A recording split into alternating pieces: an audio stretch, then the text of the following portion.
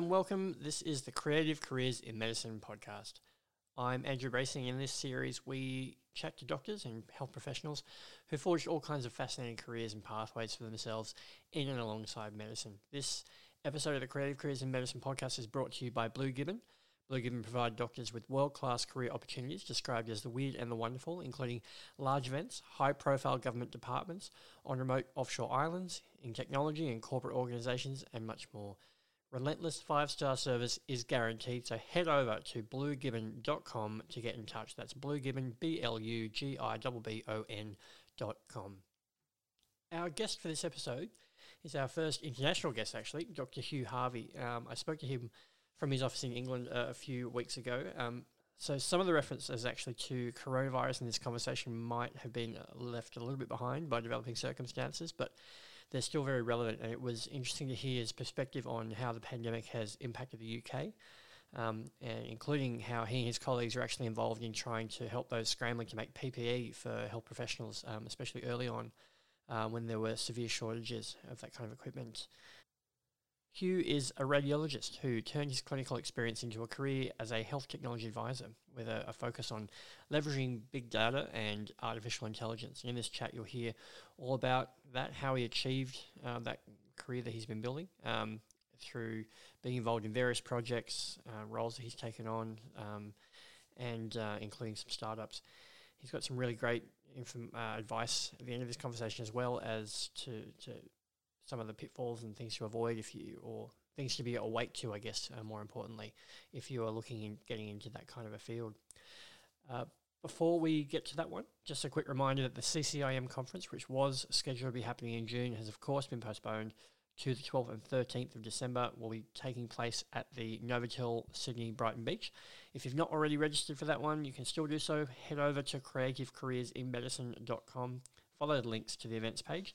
While you're there, if you've not already, you can also register to be a member of CCIM and follow the links there from the homepage to read about all the member benefits you can get, including discounted member fees if you bundle your membership with your CCIM 2020 conference ticket. Again, that's all at creativecareersinmedicine.com. So, with all of that now out of the way, here it is, my conversation with Dr. Hugh Harvey.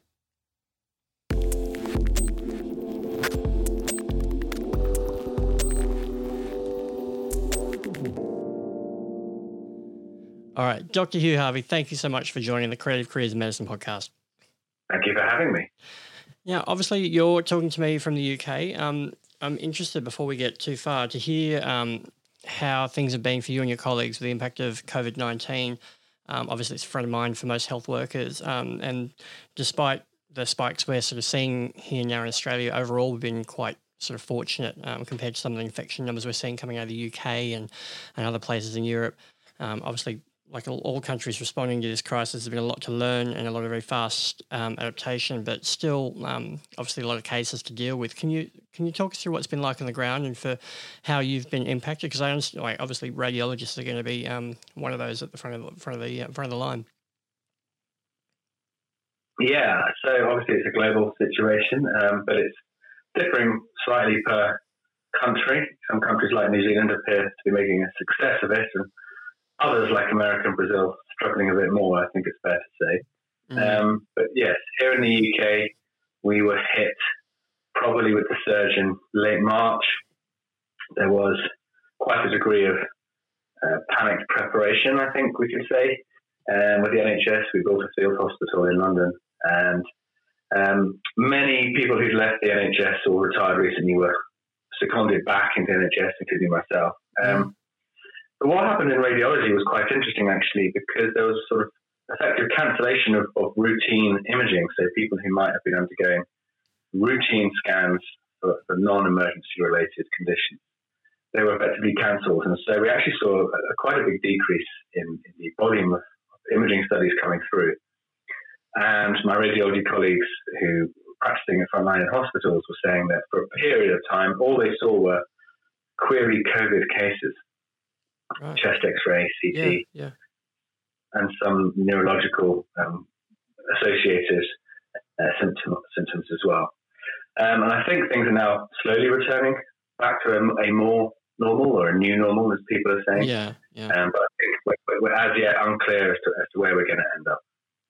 Yeah, because you what sort of clinical work have you been doing? You said obviously things have been changing for you a little bit with the onset of COVID-19. What sort of clinical role do you have in your workload normally? So I don't practice clinically myself anymore, right? But I left clinical practice about 4 years ago to go into the health tech and the industry side of things. Yeah. So it hasn't really affected my personal workflow because I'm not reporting cases. But I have many friends and colleagues who still work clinically, and they say it had a huge impact. First of all, a lot of radiologists started to work from home, something they'd never really done before. So there was a huge effort to install workstations at home. So you have to have the right type of monitors and the right internet connection and the right data connection to be able to download scans to your home. And working out those processes and working practices for working from home. And I think the second thing to mention is that in radiology departments, radiologists don't just sit in a room and look at scans. We take part in multidisciplinary meetings. We perform ultrasounds on patients ourselves. So there was disruption to the opportunities for physical contact with both colleagues and patients as well. That's a lot of adaptation we've been talking about. I just wanted to talk a little bit about a couple of the articles and initiatives that Haadian your company Haadian Health has done during this pandemic in a second, just while we're on the topic. But putting your you guys have been able to put your expert knowledge and expertise into some really great applications. But could you just obviously you touched on it a little bit there, but could you explain a little bit more about Haadian Health and the kinds of things that you usually do when there's not a pandemic on? Sure. So Haadian Health, I set it up in 2018 with a co-founder of mine, Dr. Roshana Mason, and we've both got experience outside of clinical practice in getting health technology to market. So I've worked in 2 startups here in the UK, getting regulatory approval for a couple of health technology devices. And Roshana, my co-founder, has worked for the Department of International Trade in Washington as part of the UK Embassy and has been helping UK technology find a marketplace within the US healthcare system. And we set up Haadian to help consult for startups, early stage to mid stage, to help them with their strategy, but also to provide the professional services that these companies need in terms of IP and patent protection, regulatory approval processes, scientific evidence generation, science writing. And now we're expanding also into health economics and financing as well. So we help with startups with their pitch decks and investor relations and setting up their series funding rounds as well. That's what we do on a normal day-to-day basis. Yeah. It's quite a wide gamut, though. Yeah, it is. It's fairly wide, but all of these things are necessary. Getting health tech to market is a bit of a puzzle. Yeah. And you need several factors. You don't just need clever technology. That's kind of just the starting point, really. You need to generate the evidence, get the right clearances, make sure that your intellectual property is protected, and then you need to generate some kind of economic argument or framework to show that it's actually beneficial and it has a return on investment for the healthcare systems that want to purchase it. One of the ones that I was alluding to a moment ago was it was in one of the articles I was picking up on your blog that came out back in April, and was when you were specifically giving advice to public advice out to organisations like schools or charities, organisations like that, around this is obviously there was this wave of people desperately trying to support health workers by making and supplying sort of PPE face shields through whether it was 3D printing or other means. And you guys were putting out specific advice to help people be able to do that. Can you talk me through sort of what prompted that, what the response was like? Because I saw, obviously, reading through some of the responses you were getting, there seemed to be some confusion around safety regulations and the legal side of things, especially with some of those regulations being updated as we learn more about things and regulators responded to what people were doing to try and keep it safe for everyone. Did you get much feedback from the people that you were trying to help? Yes, we did. So, we published a couple of blogs on our website with advice pointing out the fact that if you are claiming to be able to produce personal protective equipment or PPE for the purposes of clinical use, then you need to at least ensure some basic safety requirements.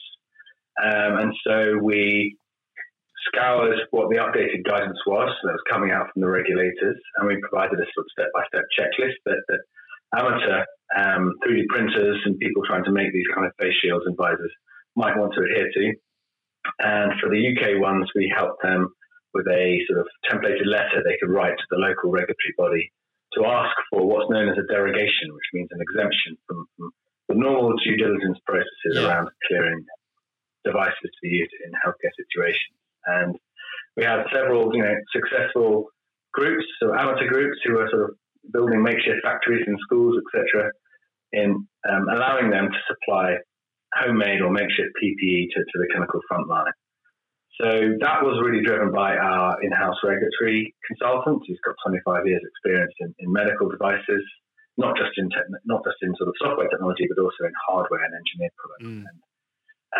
So that's the sort of pro bono work that we did sort of during the pandemic. And that was, incredibly satisfying to see that, the small part that we played in explaining what can be quite a complex regulatory landscape, explaining that to amateurs and helping them through those steps to actually get, their homemade products into the hands of clinicians was really satisfying. I can't imagine how satisfying. Did you get to see any of the finished products out in the real world?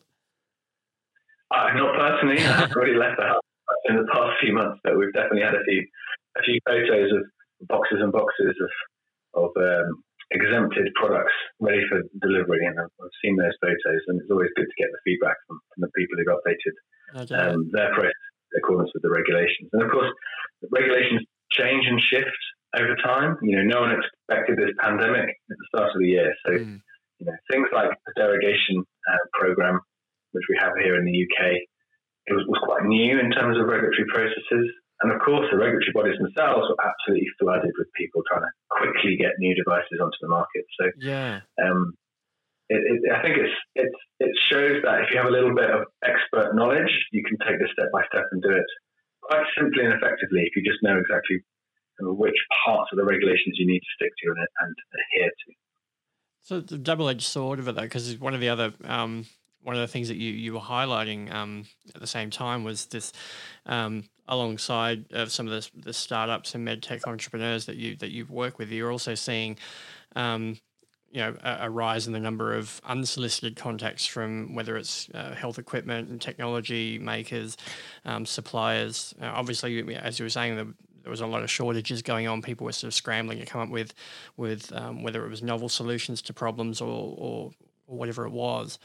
I just wondered, aside from the general frustrations associated with spam mail, what kind of risks does it present to companies like yours and those that you work with? It seems like an especially good opportunity for some disreputable dealers to try and take advantage of the concern out there, the shortages that are going on, and the problems that are being experienced, and to try and sort of make a buck, and in doing so sort of undermine the reputation and trustworthiness of the whole med tech industry. Yeah, I mean, whenever there's an opportunity, there's always going to be what I call cowboys coming into the arena. So as soon as there's high demand for a product, there'll be people who are coming in and offering, quite dodgy and often unfit for purpose products. Yeah. And you can't really get away with that in healthcare because ultimately people could die. You don't want people using faulty personal protective equipment, especially if these are frontline workers, because if they get ill and they have to go off work, that has a massive downstream effect on the capacity of the healthcare system. So yes, I think everybody in healthcare experienced a spate of spam or potentially fraudulent email from all sorts of companies around the world claiming they had lots of PPE to be able to send over. If you would just kindly fill in the form and send a deposit, they'd obviously fulfill their requirement for you. And none of these were verifiable or trustworthy, and very few mentioned the fact that they had appropriate regulatory clearances and had done the basics in terms of safety.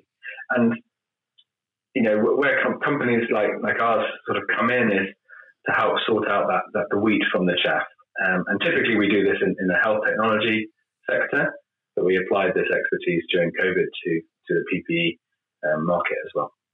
I mean, is it about putting the brakes on? Because obviously there is this huge charge to come up with, whether it's PPE or something broader than that, or more acutely clinical in scope. But there's a lot of so many people like sort of pushing to do as much as they can, whether it's applying medical technologies and new treatments to try and combat what we're dealing with. How much of an issue is that at the moment? Like, are we? You mentioned the term cowboys before. Even those with pure motivations who might be trying as best they can to work within the regulations and tick all the boxes. Are we seeing problems though with some corners being cut along the way because of how fast everyone's trying to work to make a difference? There's always that risk, and it's whether I guess the ultimate question is whether or not the risk is because of naivety, i.e. people weren't aware that there were basic safety requirements to fulfill, or whether they're, being malicious and deliberately trying to profiteer from a crisis.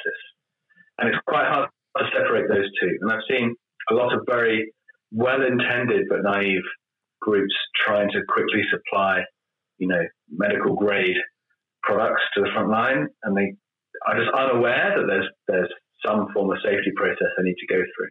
Have you had sorry to interrupt. I was just going to say, have you had to help someone have you had to have that conversation with anyone to say, look, hey, here's what you're missing here. Maybe you need to slow down. Yes, and we do that all the time, especially with health technology. I think any time a new market opens up, people like to make extraordinary claims about what their products can do. But in healthcare, every claim that you make has to be backed up by evidence. Medicine is an evidence-based profession.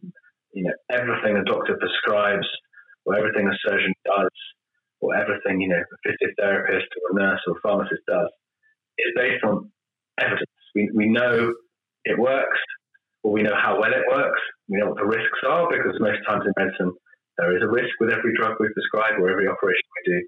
And all those risks are weighed against their benefits.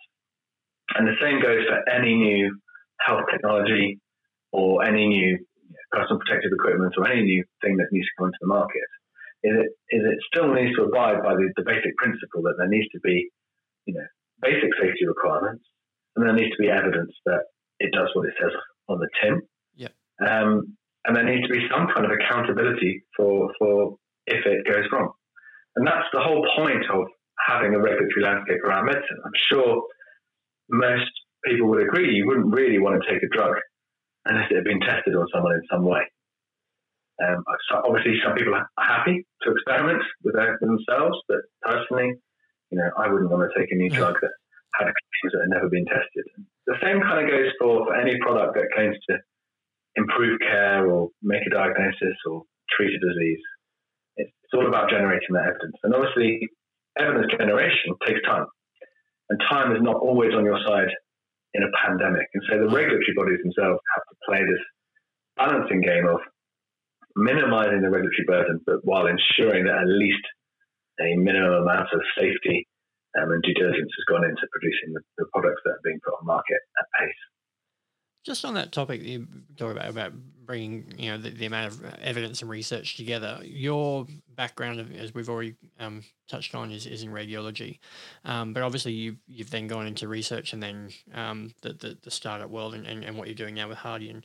Can you talk us through your journey into medicine, into radiology, and how you wound up being involved in the things that have sort of the opportunities that have come along since then?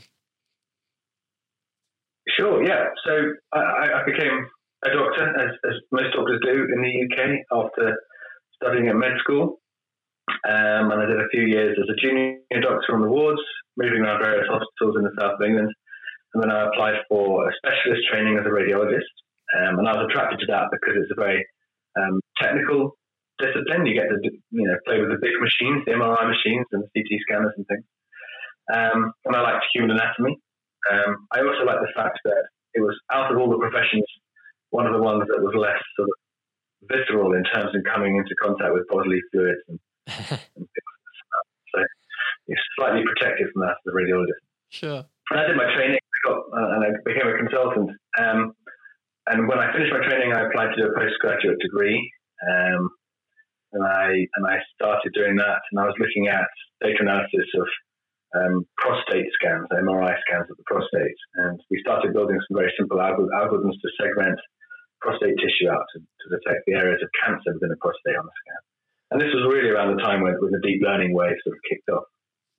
So I sort of came out of my research degree as a consultant radiologist with experience in machine learning, and then I decided to go and work in industry. So I worked at a startup in London who were applying natural language processing to medical diagnostics, so making a chatbot. And during that process, I got involved with the regulatory part of that process. Right. How do you ensure that it's safe and effective? And working with the regulators to get it approved and cleared for use for the public. And then I went to a different startup where we were applying deep learning to the problem of breast cancer screening. So we were trying to detect breast cancer on screening mammograms. So most women have a screening mammogram every few years once they reach the age of 50. And this is quite a nice little binary problem to try and solve. Is there cancer or not on these mammograms? So help build that company up and start clinical trials and get regulatory clearance in the UK. And that was the first regulatory clearance for a deep learning system from the UK. And then I set up Hardin because I realized that through both of these experiences at the startups, what these tech companies have in abundance is great technical knowledge and the ability to build great products. But there's a whole clinical side of the clinical evidence generation, the regulatory approval, and the health economics to go with it that is lacking. And now I get to advise multiple companies around the world on their strategies for these approaches. And now I find it just incredibly rewarding to be able to work with so many tech companies on their journey to getting to market. Is it something you actually saw yourself or it naturally sort of sounds like it naturally evolved rather than you sort of planned towards it? There was no planning whatsoever. It was all a kind of, I guess, slightly higher risk career path in that I didn't stick with the obvious choice of being a consultant radiologist, which obviously is a nice, well-paid job with set hours. I decided to take a huge pay cut and go into the crazy world of startups instead. And that's not for everybody. It's tiring and can be stressful, and there's a lot of international travel and conferences and speaking events and all sorts of things to do. And you're kind of being a startup. It's been explained to me. I can describe it now, confirm it as it's a bit like jumping off a cliff and trying to build the aeroplane on the way down. Wow! And hoping that you've built enough of it that you can get the lift off before you hit the ground. And if that kind of risk and excitement appeals to you, then it's always recommended. But it's certainly not for everybody. But I took that risk, and I think now that I've done sort of 5 years in startups, and now I'm running my own consultancy, it feels like it's paid off. And there are very few clinicians that I know of that have that breadth of experience, having worked on the front line, having been in academia, and having been in industry. For sure. So I try and bring all of my experiences together and offer that advice to my customers and clients now. That experience and a lot of that work that you've done and around AI and big data, deep learning, was that what led to the opportunities to work, things like working with the Royal College of Radiologists? Because I speak to many doctors on this podcast about people who might take on opportunities like that, and some of the ones that you've said already and we discussed already, that it takes that mindset to say yes to things and or say yes to opportunities when they pop up. Was that part of it, or because it must have been like quite a wonderful opportunity or chance to be sort of headhunted or picked out by one of the peak bodies of your profession to make some important progress? Yeah, so yes, I was quite lucky actually. I got invited to join the Royal College of Radiologists AI committee, and I was sat on that panel for 2 years, and it was good to be part of a group of experts and leaders in the field talking about artificial intelligence in radiology. I got asked to co-chair a big government review on the impact of future health technology on the UK and the NHS, and that was led by Professor Eric Topol, who was invited to come over from America to run that review. And that was a sort of a period of a year's work as well. And now I sit on the special interest group as well at the British Institute of Radiologists.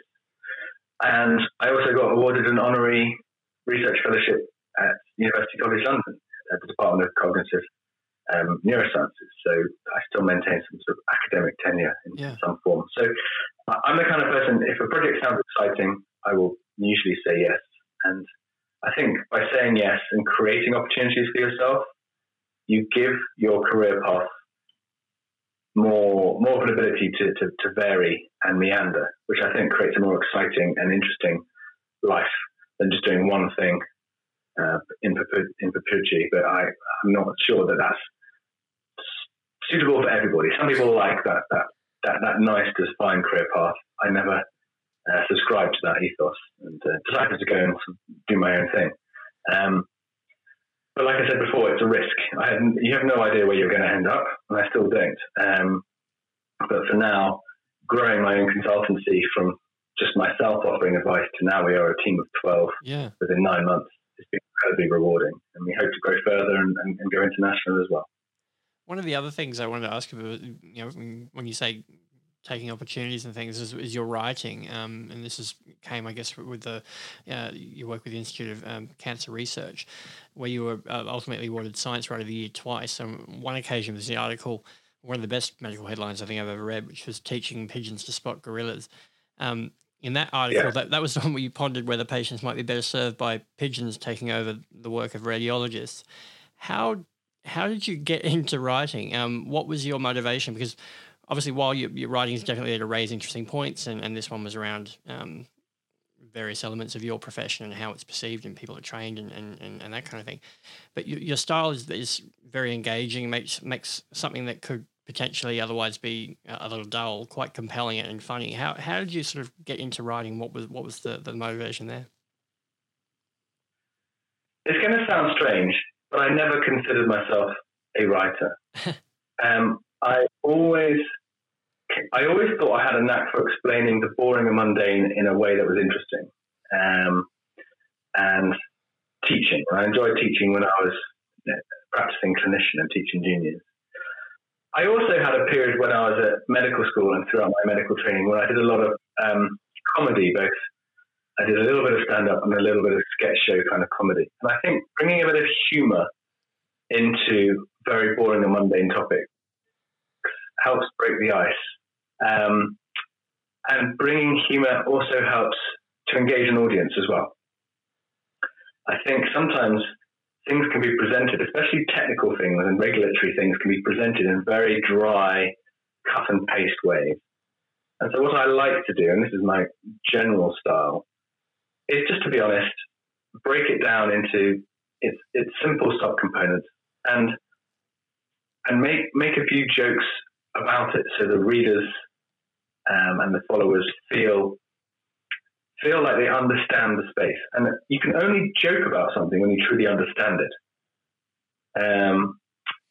And everything that we do as a species, as humans, everything we do has multiple nuances to it, and there's always humor in something if you look hard enough. So while there may not be necessarily humor obvious on the surface, if you get to know a topic well, there'll be nuances within that, whether there be frustrations or word plays or little quirks that you can pull out.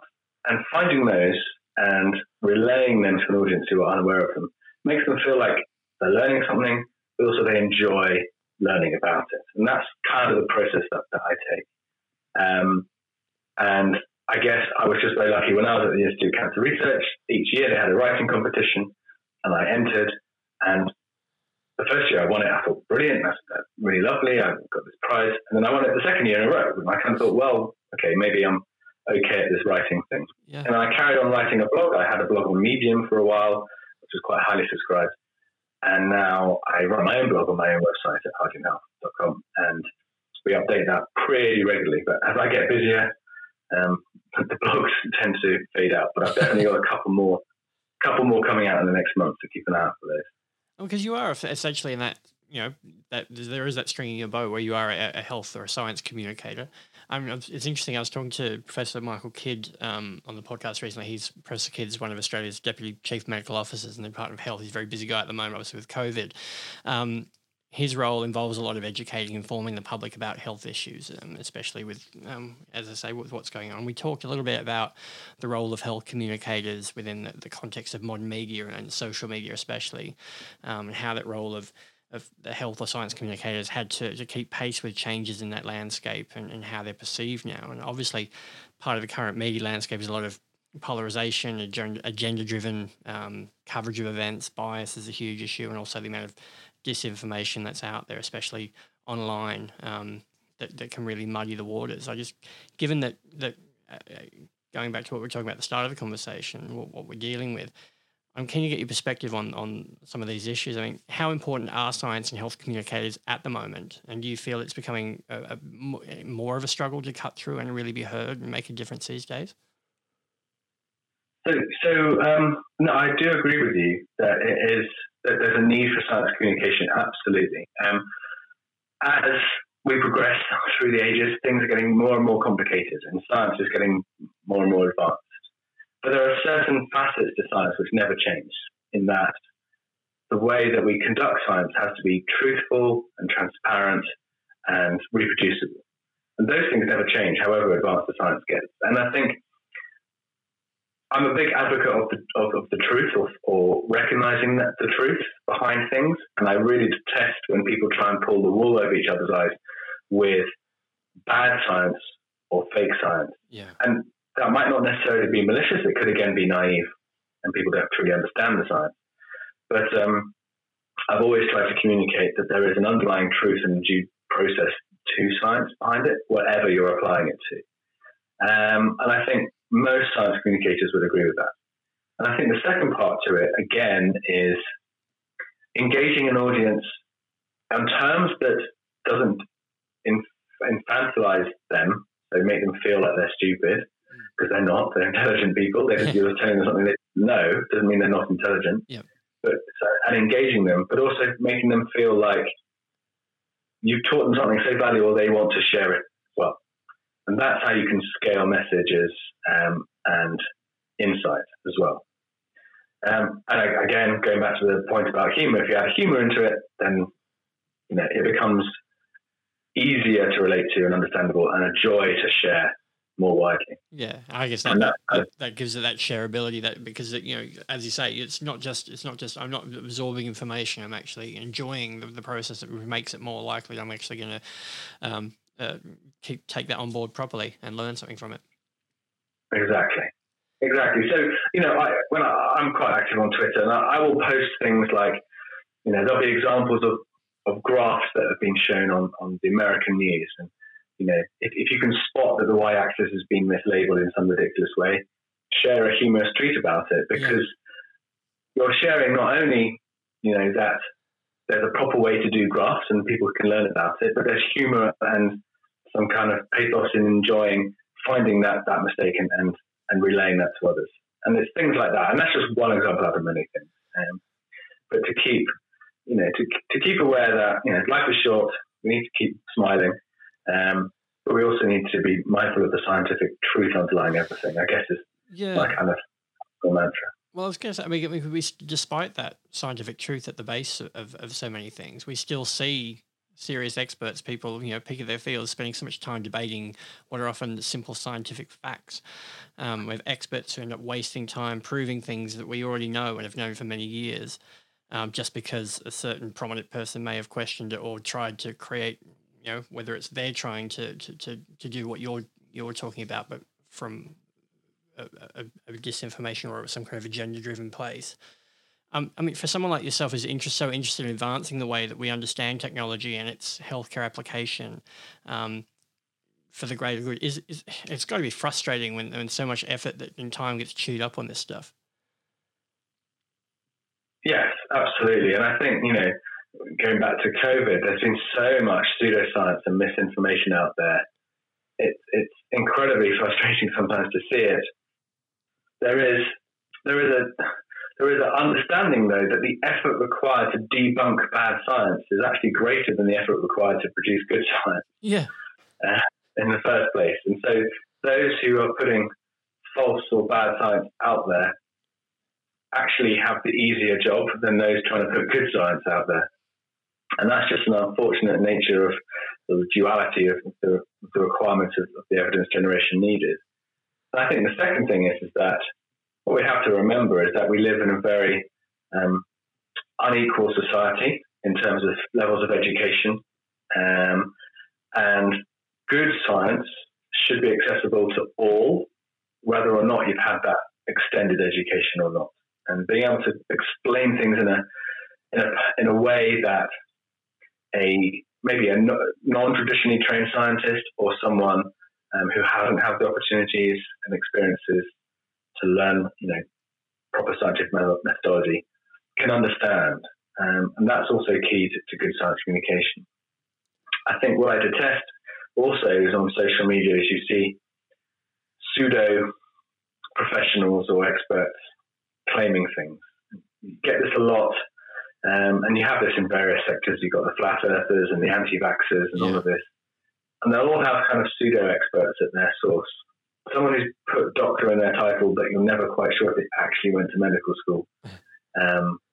And will have written a paper that you're not quite sure if it was ever peer-reviewed or if it was just a preprint or a white paper they published on their own website. And it's those are kind of things that are very tricky for proper scientists to spend the time and effort to debunk. Switching gears back to Hardian Health, obviously, as we've talked a bit about, you work with a range of companies as a health tech consultancy essentially, and partner with those companies. A large part of that's obviously medtech startups, as we talked about, and you advise on all manner of things from funding to investment strategy, the nuts and bolts, things like getting ideas to market, and the whole gamut really, and a whole lot of other things as we talked about before. There are a lot of doctors out there with an increasing amount, it seems, of great ideas about how to harness technology. People who are like you. We've spoken to various other people on this podcast who've taking clinical experience or seeing a gap in some particular aspect of their field or the way they treat their patients and trying to fill that, whether it's through technology or some other way. How, obviously you've worked with so many people at this point. What are the biggest mistakes or perhaps blind spots that you see with doctors or tech firms or companies or startups who approach you for assistance or advice? That's a good question.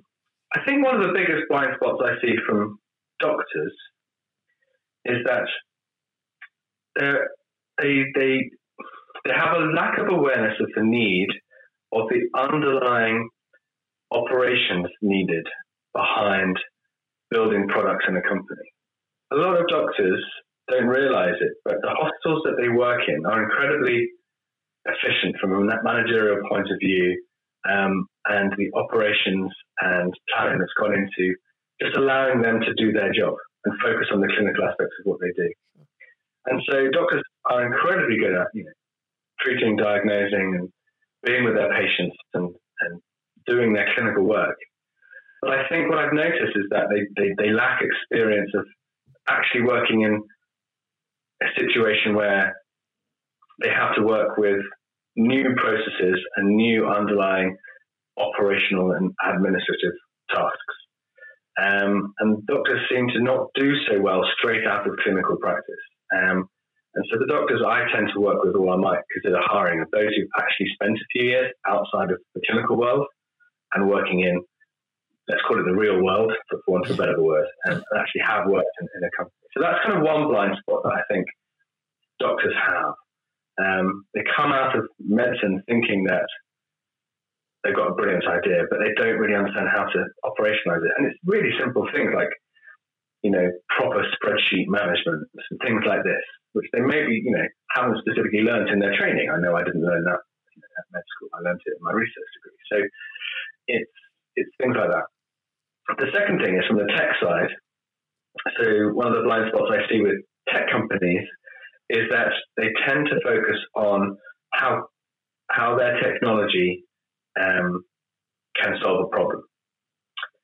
What they tend not to focus on is that that's only really 5% of the problem. And it's largely how do you actually deliver that to the end user. Oh. So I liken this to building a new engine for a Ferrari with your new shiny technology. And it's the best engine in the world. It's got 1 million pistons and it runs off the most efficient fuel. And it can make a car, in theory, go very fast. But what they forget is that you're trying to deploy it into a healthcare system, which is slightly archaic, monolithic, and doesn't necessarily have the technology infrastructure to deploy it into. So you built this Ferrari engine and you're trying to deploy it into the chassis of, something from the 1950s. And so that is a bit of an issue. And on the outskirts of that, you also have to make sure that you get all the compliance right, data security, GDPR, your regulations signed off, etc. And then you have to convince someone it's worth paying for. Right. And that's probably one of the hardest pieces of the puzzle as well. So this is some ways the blind spots for doctors are that they're incredibly good clinically, but maybe not so good operationally at actually running a business or a company. And the blind spot for tech companies is that they focus too much on the tech and less on the actual environment in which that tech is going to be deployed into. Given what you were just talking about, what advice would you give to doctors who might be looking for ways, like you have, to take their clinical and medical expertise and experience and apply it in new ways, whether it's as a health consultant or some other kind of role, whether it be a startup but where their expertise is going to be innovatively applied in some other way? So I'm a big believer in the fact that you can only learn by doing. And so I see a lot of clinicians leave practice to try and be a consultant, but I'm not entirely sure what they're consulting on because they've never worked outside of clinical practice. So unless you're consulting on clinical practice itself, I don't think you're qualified to advise people on anything outside of that, certainly not regulatory issues or procurement issues, unless you've actually been involved in it. So you've got to learn by doing. And sometimes that means taking a risk, taking a pay cut most often. When you're entering a new sector, you can't expect to be paid your same clinical salary. But certainly taking a risk. So joining another company, which is maybe slightly unknown, especially if it's a startup, you have no idea if it's going to make it or not. So my advice is get real, meaningful, practical experience and try and be involved in actually driving a company or a business or a product for a good period of time. Successful at that, then you will have learnt way more than you ever will just by attending lectures or reading about it.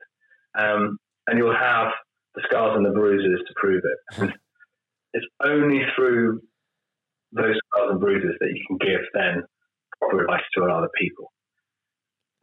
I personally would not feel comfortable advising people on regulatory pathways without knowing I now have helped get 3 devices through the regulatory approval processes personally, and now since then more as part of the consultant. I think unless you actually got that credible experience, I wouldn't recommend you go straight out into consultancy. To put it in terms that doctors listening recognize, you don't leave med school and suddenly become a consultant clinician. You have to go through a period of training, and that is tough, high risk, not necessarily well paid. You've got to do lots of night shifts. But that's the same in any other sector. So don't expect to get to the top of the clinical chain and then jump to the top of someone else's chain. That happens very rarely in this world.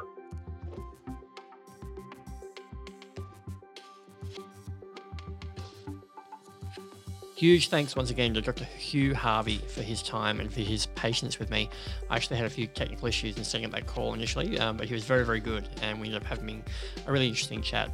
As I said at the top, this episode of the Creative Careers in Medicine podcast was brought to you by Blue Gibbon. Blue Gibbon provide doctors with world-class career opportunities described as the weird and the wonderful, including large events, high-profile government departments, on remote offshore islands, in technology and corporate organizations, and much more. Relentless 5-star service is guaranteed. So head over to bluegibbon.com to get in touch. That's bluegibbon, BLUGIBBON.com.